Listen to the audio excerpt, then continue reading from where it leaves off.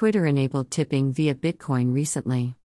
Twitter recently released a new feature for users to tip their most favored content creators using Bitcoin. Named Tips, the feature will allow Twitter influencers to earn money from anywhere in the world without any geographical restrictions. Twitter has partnered with Strike, a platform built on Bitcoin Lightning Network, which can execute instant international payments at virtually no cost.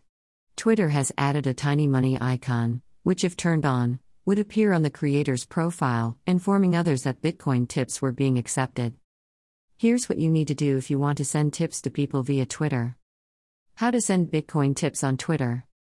Sending tips via Twitter is pretty simple. All you need to do is follow a few simple steps. Here's how you can send a Bitcoin tip via Twitter. 1. Download and sign up on the Strike app. The app is available for download for Android, iOS, as well as a browser extension. 2. Deposit the Bitcoin that you want to send to somebody as a Twitter tip in your non-custodial Strike wallet.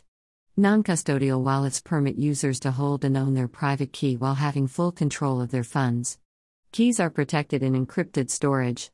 3. Find your way back to Twitter and get to the profile of whomever you wish to send the cryptocurrency tip to and tap the money icon. That shows that the account holder is accepting Bitcoin tips. 4. Click on Next and, if you wish, add a short message along with your tip. You can also proceed without having to add any message as well. 5.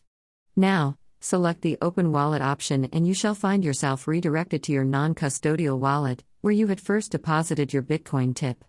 6. Click on Confirm Payment, and just like that, the fund-loaded Bitcoin tip is instantly transferred to the other wallet. The feature has first been rolled out for iOS users and will gradually be released for Android users as well. For now, the functionality of Strike app is currently available in El Salvador as well as in a majority of regions in the US.